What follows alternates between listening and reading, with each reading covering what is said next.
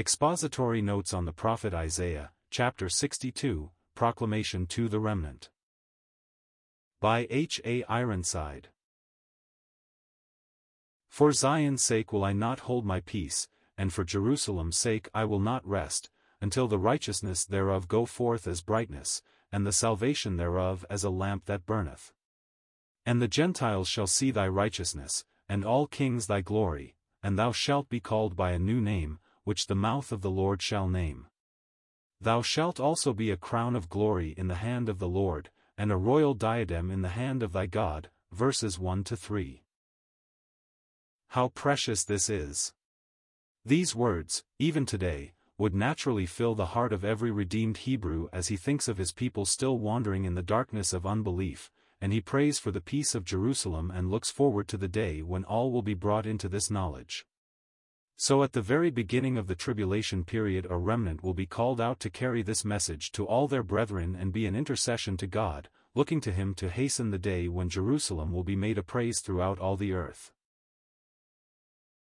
The chapter goes on to tell of the Lord in his grace restoring Israel to himself and bringing them into all the blessing of the Abrahamic covenant.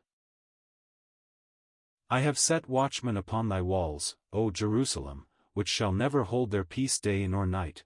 Ye that make mention of the Lord, keep not silence, and give him no rest, till he establish, and till he make Jerusalem a praise in the earth.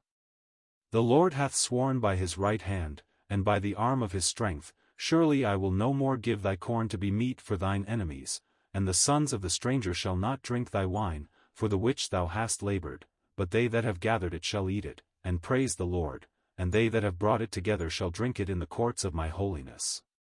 Go through the gates, prepare ye the way of the people, cast up the highway, gather out the stones, lift up a standard for the people. Behold, the Lord hath proclaimed unto the end of the world, say ye to the daughter of Zion, behold, thy salvation cometh, behold, his reward is with him, and his work before him.